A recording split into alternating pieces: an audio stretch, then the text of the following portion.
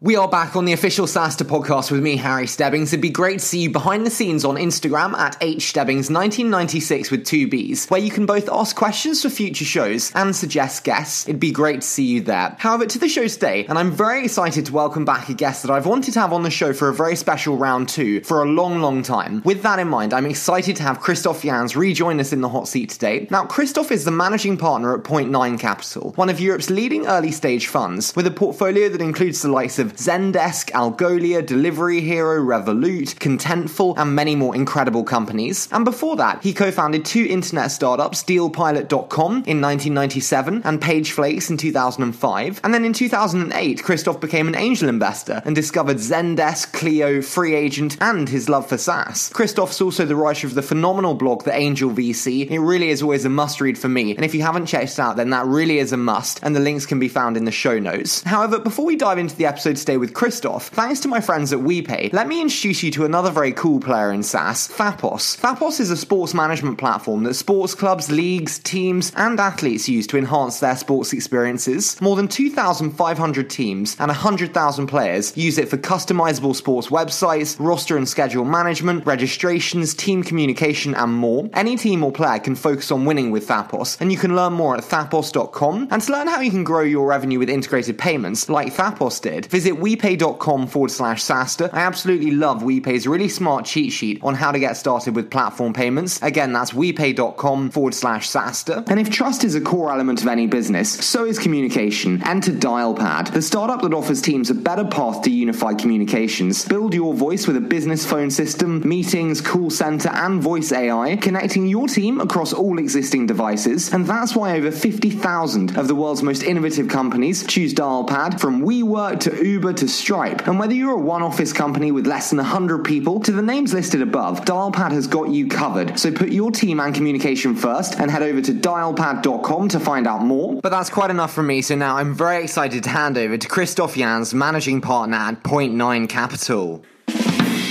Good. That's perfect. Okay, I think we're warmed up. Christoph, it's absolutely fantastic to have you on the show for a very special second time. So thank you so much for joining me again today, Christoph. Thanks for having me, Harry. It's great to be on your show again. Not at all. I've been stuck in the treasure chest that is your blog for the last few days, but I want to kick off with, for anyone that missed our first episode, how did you make your way into SaaS and really what I always call the wonderful world of VC? Yeah, sure. So I've been an entrepreneur for pretty much my entire life. I started trading Commodore C64 computers when I was 12, built a mail order business during high school, started my first internet startup back in 1997, sold that company after a few years, started another one, sold that after a few years as well. And after that second exit in 2008, I was kind of looking for what's next. It wasn't quite clear to me if I should start another company or look for angel investments. And so I started to look around, browse the web for new ideas. And then I stumbled on a website that looked interesting. It was a website that talked about Help Desk 2.0. And Harry, you're probably too young for this, but around that time, everything had to be 2.0. So that was the Help Desk 2.0. And that website talked about making customer support better. And it had a large picture of a friendly Buddha smiling at you. And I thought that was interesting. So I reached out to the founders. And Harry, you probably know the rest of the story, but for everybody else, that company was Zendesk, which at that time was a 4-person startup, just getting started, didn't have an office yet, operating out of the loft in Copenhagen of one of the 3 co-founders. Today, Zendesk is one of the leading cloud-based software vendors for customer support, went public a couple of years ago and is worth a couple of $1 billion.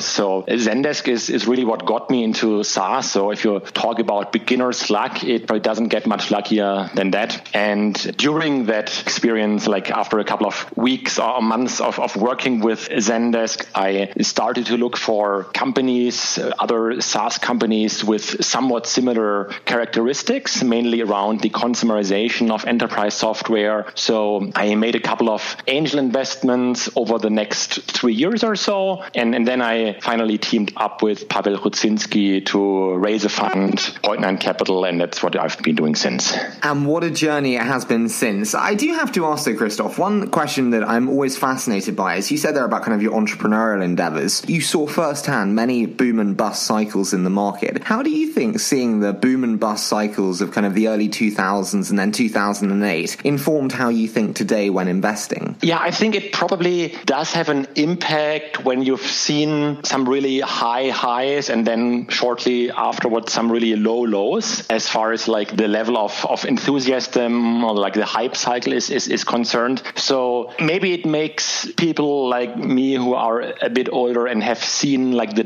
.com boom and bust maybe a bit more skeptical when they see things like ICOs getting all the hype and so on. And maybe it also means that you get too cautious, and then maybe younger people are better at spotting some of the greatest new opportunities because maybe you get a little bit more careful when you've seen some of these things. But overall, it's probably a helpful or valuable experience to have seen some of these cycles. For sure. I do want to break the show, though, upstate into a couple of different but really aligned parts. So starting with a question that's always on the lips of founders and VCs being product market fit, then moving to that subsequent stage post-product market fit, scaling the product market fit from there, and then finishing on your operations at point 9 in a brilliant piece you recently wrote. Does that sound good? Sounds great. So I love the title of this. WTF is product market fit. I have so many founders say, Jason Lemkin says it's 10 unaffiliated customers. Brad Feld says it's 500K in revenue. So what does product market fit really mean to you, Christoph? Yeah, I probably have a bit of a love-hate relationship with the term or concept of product market fit, because on the one hand, it's incredibly important. And as you say, everybody says you need product market fit, and that's true. And Mark Andreessen famously said that the only thing that really matters is product market fit, and you should be obsessed about finding product market fit until you have it. So it's an incredibly important concept, and it really defines a lot of what you should do, right? There is almost like a before product market fit phase, and then once you have it phase, and it determines a lot of the strategies and tactics that you have to apply. On the other hand, there is really no generally accepted definition of this. You already mentioned two definitions that may not be completely compatible, or at least maybe similar, but not the same. And then there are other people like Paul Graham, who I think said product market fit simply means that you make stuff that people want, and others have somewhat more sophisticated definitions. I think Mark Andreessen said that product market fit is being in a good market with a product that can satisfy that market. And then I think you mentioned Brad Feld said you don't have product market fit until you have, I think, 500,000 in ARR or something. So there is a pretty broad definition of product market fit. And so the term is maybe a bit overused and underdefined. And there is not just one correct definition of it. What I personally like is to define product market fit as having a product that solves a problem for a significant number of independent customers. So quite similar to how Jason put it when he says you need 3, 4, 5 independent customers. I think that's a pretty pragmatic and useful way of looking at it. Yeah, you said there about kind of significant number of customers, and kind of the hallowed word for all VCs is often TAM, total addressable market. I'm interested, Christoph, to what extent does market size really play a role in your investment consideration today? It does play an important role for us because we, like pretty much all other investors out there, aspire to invest in companies that eventually become very large. So we do look at market sizes whenever we consider making an investment. But at the same time, we're also aware that it's really, really hard to predict market sizes, and it can be a pretty humbling experience. And for some of the best companies out there, maybe there was no market initially. Maybe they created their market, like if you think about Twitter or Snap, or maybe even some companies on the B2B SaaS side, such as Slack or UiPath, where arguably maybe there was no market, or it would have been very hard to estimate. So we do look at the market size, but we try to be not too dogmatic or religious about only wanting to invest in companies that target a certain TAM, because the TAM can just change so much over time. The best teams find ways to expand into new markets and so on and so forth. Going back to the product market fit element, we had Peter at Segment on the show recently, and he suggested a kind of poignant catalytic moment when they realized that they had product market fit. It doesn't always seem to be the case that it's this one moment. How do you kind of think about product market fit as a single moment versus kind of a continuous evolution towards it? I actually saw a fantastic presentation of Peter Reinhardt at SaaStr in Dublin a few years ago, where he described Segment's journey towards product market fit. And I think they've been trying various things for months, if not years, and they didn't really work out. And then suddenly they hit on something, and he described it as if a landmine had exploded. And that was when they suddenly got to this incredibly strong product market fit. But I think this is an amazing experience for Peter and Segment. But in my experience, it's not the rule. It's more like the exception. I think it's much more typical that product market fit isn't that black and white, and that it's more a gradual process, and that you continuously increase the degree of product market fit. And it may not necessarily only go always up, right? You might think to have product market fit, and then things happen in the market. Maybe you lose some customers, or there is a new competitor, and then you are maybe less sure that you actually have product market fit. So I think it's very rare that it's so black and white as in the Segment case. Definitely made things very clear and easy for them, and probably gave them a strong signal to say now it's really time to put the pedal to the metal, fuel on the fire. Metal. Yeah. But I think most founders don't find themselves in that situation where it's so clear. It's more a search for product market fit that may take 2 or 3 years, where you're not really sure how strong is your product market fit really. Now, I'm going to ask a really unfair question here, but I would love to hear your kind of thoughts. And obviously, we're going to take into account that all businesses are very different, and this doesn't encompass every business. But if we're looking at kind of data and measurements and assessing product market fit across different disciplines and metrics, and taking 3 in particular, what kind of churn rate would suggest a positive assessment towards the product market fit lens to you? Yeah, Harry, that's a really unfair question indeed. It really depends, right? I think it's hard to generalize. It depends on various factors, and it starts with a question like how qualified are the prospects and then the customers that you onboard in the first place. So I will mention some numbers because you asked for it, but I think you really have to take them with a big grain of salt. I would say, as far as churn is concerned, if you're in enterprise SaaS and you only look at the really properly onboarded customers, I think the churn rate for them should be pretty close to 0. If you're in SMB SaaS, then it's always somewhat higher. It might be 1 or 1.5% per month, just because SMBs go out of business at a certain rate, maybe 10% per year or so. Then I also mentioned properly onboarded customers, because your churn rate might be higher if maybe you have some customers among your customer base which shouldn't have been customers in the first place, because maybe there is no great fit between what they need and what your product offers. So I think the churn rate in the first couple of months of the lifetime of your customers can be higher until you really figured out what the ideal customer looks like, and you only get this type of customer. So I think in the beginning, when you look at the churn on a cohort basis, then I think it's not too worrying if there is a drop-off during the first 1 to 3 months or so. But then if you look at all those customers that survive the first couple of months, then I think you should expect that most of them really stick around. Again, another very unfair one. A lot of founders kind of assimilate product market fit to where they are in terms of MRR. And they often actually have the 2 questions, and they say, what sort of MRR suggests product market fit? And then also maybe one which, again, is very challenging, but what sort of MRR suggests a Series A raise today and that graduation from seed to A? How do you think about kind of MRR in relation to those 2? I think it's really difficult, because you might get to hundreds of thousands of ARR, like tens of thousands of MRR, without having product market fit if the founders are great salespeople. Like, you just sell to clients whatever they want, and you somehow manage to get away with it, and you deliver a product that might need a lot of customization and so on. So I think it's almost impossible to say this is how much MRR you need, and then you have product market fit. As a maybe very, very general rule of thumb, I would maybe say that maybe just in terms of the order of magnitude, if you are going after what we tend to call like the rabbits types of customers or deer, then maybe that's around 10K of MRR. If you are, however, aiming for like these large customers, which we tend to call elephants or whales, then that number might be significantly higher because product market fit requires some degree of repeatability. And if one customer is worth hundreds of thousands of dollars in ACV and you think you need a couple of them to know that you have product market fit, then you obviously get to a higher number.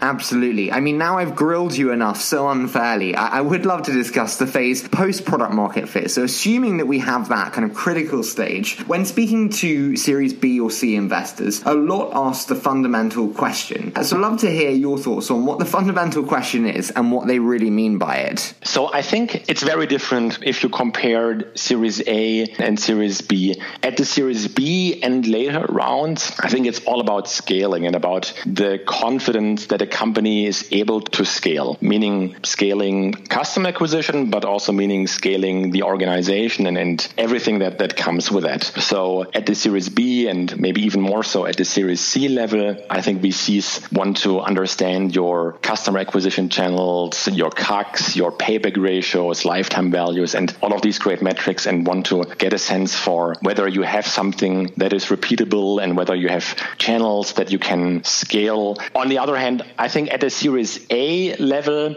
I think sometimes the Series A can have more like the characteristics of a seed round. It depends on obviously the type of investor, but just the level of proof that Series A investors want to see at that stage is just much, much lower. So it's more about getting some confidence of product market fit. Again, hard to define, but Series A investors usually want to get some proof that there is product market fit. And for some investors, that means they want to see something in the order of $1 million or $1.5 million in ARR, but not for everybody. It greatly also depends on the founding team and the track record of the founding team and the size of the opportunity and all of these factors. So I think at the Series A level, it can sometimes be somewhat more qualitative, whereas starting from the Series B, it becomes much more qualitative and metrics driven. You said there about kind of the scaling of customer acquisition cost. I was with a founder the other day and he said that if I spend 10K, then I get 100 leads. So if I spend 100K, I'll get 1,000 leads. I'd love to hear your thoughts on this and maybe the dangers and inherent challenges around this. Yes,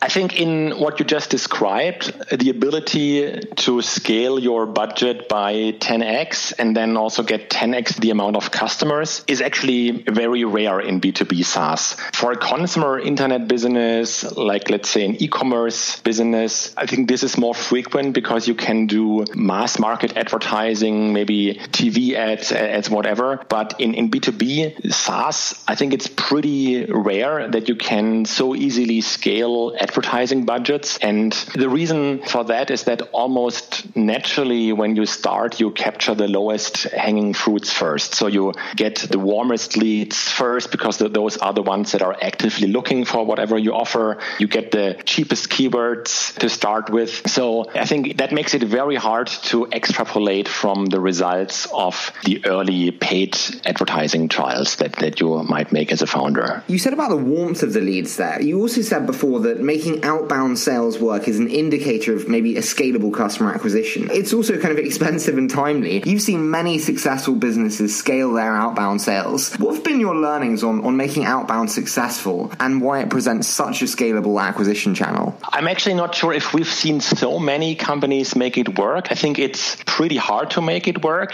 If we talk about like the low-hanging fruits, then I think outbound is actually a very high-hanging fruit.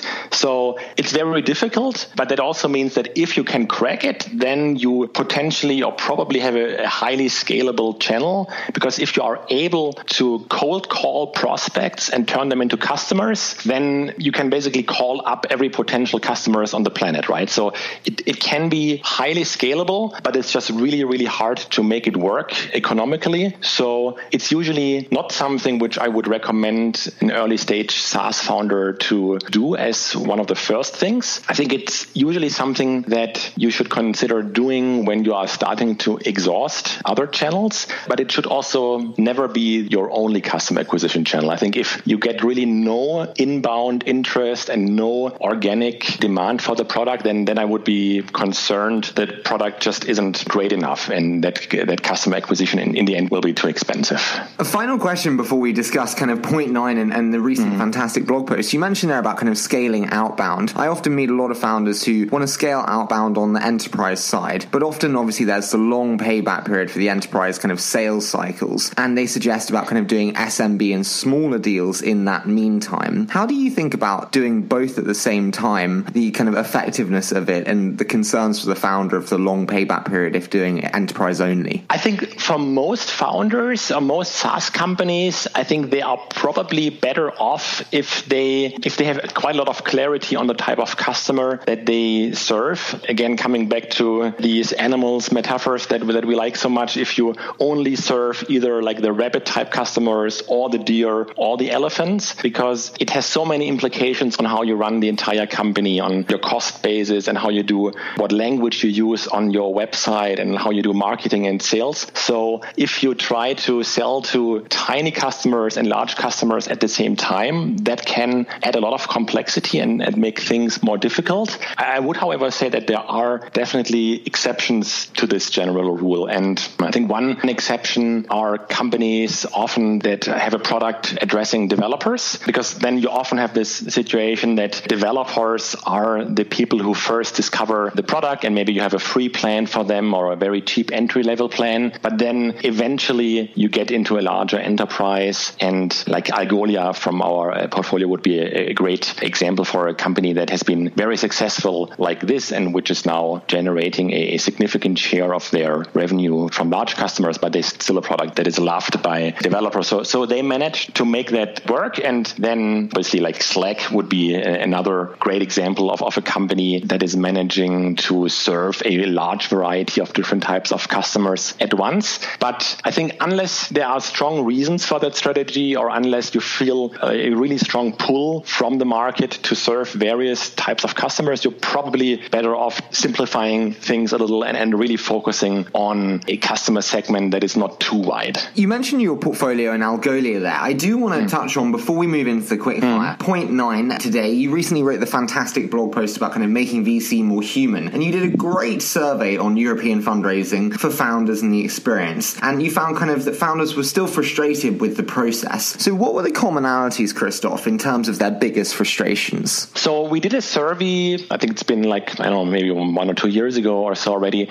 where we asked founders to rank the various things that they don't like about fundraising, because our experience is still that fundraising can still be a major distraction, if not pain in the ass for founders, because it just takes so much time away from the real business. And there were several things which founders don't like about fundraising. One is that it just takes so much time and you often don't know where you are in the process. I think that was probably the number one thing which people pointed out, that they talk to a lot of VCs and then people fail to close the loop, and you follow up and you just don't know where you are. So I think that is one thing. And another thing is like having to deal with complicated term sheets, due diligence checklists, legal contracts. All that legal side of fundraising is something which founders tend to hate, because I think they rightfully don't see a lot of value in that. And then another factor, and I think this is something which we addressed in this recent initiative and blog post that you mentioned. I think this is not something we asked about in the survey some years ago, but which we also know is an issue, that founders are worried what their existing investors do. Like,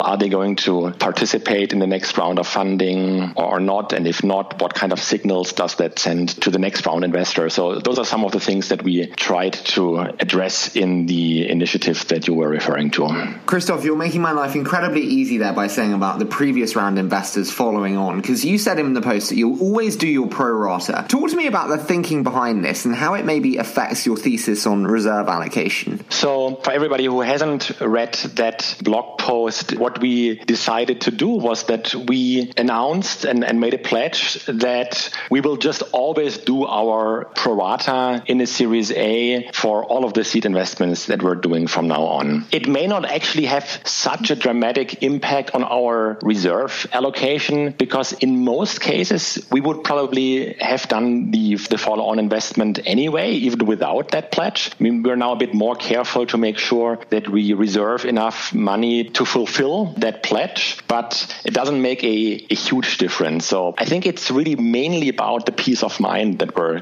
helping to create here for the founders, just having the certainty, because maybe we will do our pro rata in 90% of the cases anyway because we want it. But as a founder, until the round is done, you may not know that this is the case. You may not know that you are in fact in the 90% bucket and not in the 10% bucket. So our intention was really to just take one topic off the table, because we think there are enough topics which you have to worry about as a founder as you go through that process. And frankly, it also makes our life a little bit easier because we don't have to debate these decisions anymore. We have a default now, and whenever a company goes on to raise a Series A, you don't even have to debate it internally anymore. You mentioned debate there. I'm playing slight devil's advocate here, Christoph, but there is the caveat that only if the round is done by a legitimate A-round investor is this the case of kind of certain follow-on. Most often, though, with these rounds with legitimate A-round investors, actually the founders don't need it, and often the A-round investors want to maximize their ownership as much as possible. So I'm intrigued, is this caveat not a slight contradiction in the case? It's true that in some cases, even though we commit to doing our pro rata and want to do it, maybe it's hard for us to do it because maybe the new investor in some of these very hot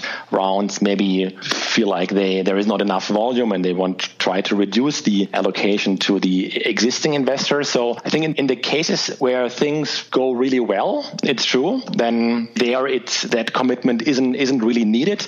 But I think it helps founders in the beginning because at that time they don't know yet if they are going to be one of these hot companies where there is too much money rather than too little on the table. On your point about being legitimate A-round investors, there is actually, it's not like we have strings attached there or a footnote with like, here are the qualifications or of what a Series A investor should look like. So we will do this regardless of the quality of the Series A investor. It's not like this has to be tier 1 or some other kind of definition. And we will also do it like regardless of the performance of the company and how bullish we are. So the only thing that we said there was it should be an externally led A round. So if it's some weird financing, like whatever, like a government loan or internal bridge for a few $100,000, that is not an A round. So that is the only thing that we wanted to make clear. But other than that, there really are no strings attached. That's the whole idea around it. I love it. No, that clarifies that for me. In terms of the step further into the weeds, there's the term sheet, and it's often immensely confusing for founders. And you've standardized and published yours. Why do VCs sometimes have very long and complex term sheets, Christoph? It maybe seems unnecessary to have 10 to 12 pages. Yeah, I think there probably is no good reason for that. I think it's maybe more like a historic reason that maybe years ago or decades ago, VCs used that to basically maybe just use the leverage which back in those times they had, at least in Europe, to secure rights which go beyond what you should get as a VC. I think a certain amount of detail in a term sheet might be reasonable because you want to be clear that if you sign a term sheet, both sides really know what they get, because the last thing you want is sign a term sheet and then later on the deal doesn't get through because maybe there was a misunderstanding. So I don't blame any VC who has a term sheet that has a couple of pages instead of maybe just one or two, but it shouldn't be 10 pages and it shouldn't be super complicated. It doesn't have to be written in a language that only lawyers understand. So I think it's about finding the right balance between making sure that the key provisions are in there so that both sides know what they're getting, but at the same time just trying to avoid making it unnecessarily complicated. Good. I'm thrilled I was not the only one struggling with the complexity of some term sheets. But I would love to move into my favorite of any interview being the 60-second SaaStr. So as you know, I say a short statement and you give me your immediate thoughts. How does that sound? I will give it a try. I will do my best. So what does it take to start in Europe and make it big in the US? As a founder, right, you have to be really super committed. I mean, every founder has to be incredibly driven and committed to building a successful company. But for European founders who want to make it in the US, I would say the bar is even higher. Because if you look at, for example, the founders of Zendesk or Algolia, they took their families and moved them from Europe to the US. So that's a huge step which requires a lot of conviction and commitment and a very strong desire to really build a very large and successful company. And I think think you also have to be just incredibly smart and fast learning, because some things work differently in the US. So you have to be able to adapt to that and be able to really survive in that hyper-competitive environment. What are the most common mistakes that CEOs make in the scaling process? I think maybe the most common mistake is maybe trying to scale too early, like trying to hire too many salespeople before you maybe have a product that is worth selling, or before you figured out the first sales yourself. So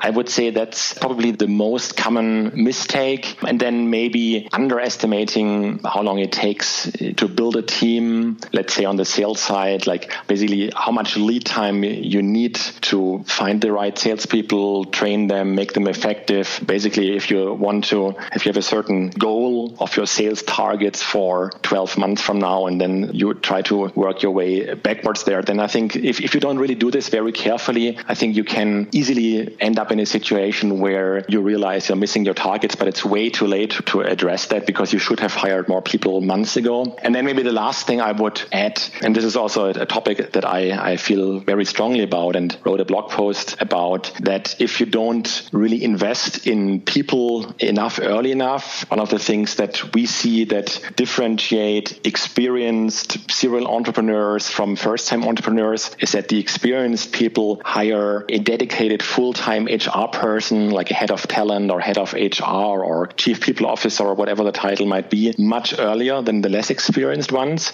because they know that a person like this can really be almost like the magical secret weapon who can help the CEO scale in a much better and much faster way. What would you most like to change in the world of SaaS today? That's a good question, Harry. I'm not sure. I think we live in a pretty good world and time to start a SaaS company. There are so many APIs and tools and building blocks that you can use. So I think it's a pretty good time to start and scale a SaaS company. Maybe if I could change something or have a wish, I don't know, maybe it would be that there are more better financing options for those SaaS companies that are not on the unicorn path, if you want to put it that way. As you know, VCs, and I don't exclude ourselves from that, everybody is focused on these gigantic outliers, on these very, very rare outcomes. But I think for every SaaS company that can get to $1 billion in eventual valuation, there are probably 10 that can get to 100 million, and maybe 100 that can get to 10 million or tens of millions. So there can be lots of great, profitable, viable businesses which are worth pursuing, but which don't produce the kind of returns which make sense for venture capitalists. And I think there is an increasing supply of capital for this type of company from PE investors and different types of investors. And it seems like this is getting started now, or we're seeing more and more of that. And this is something which I hope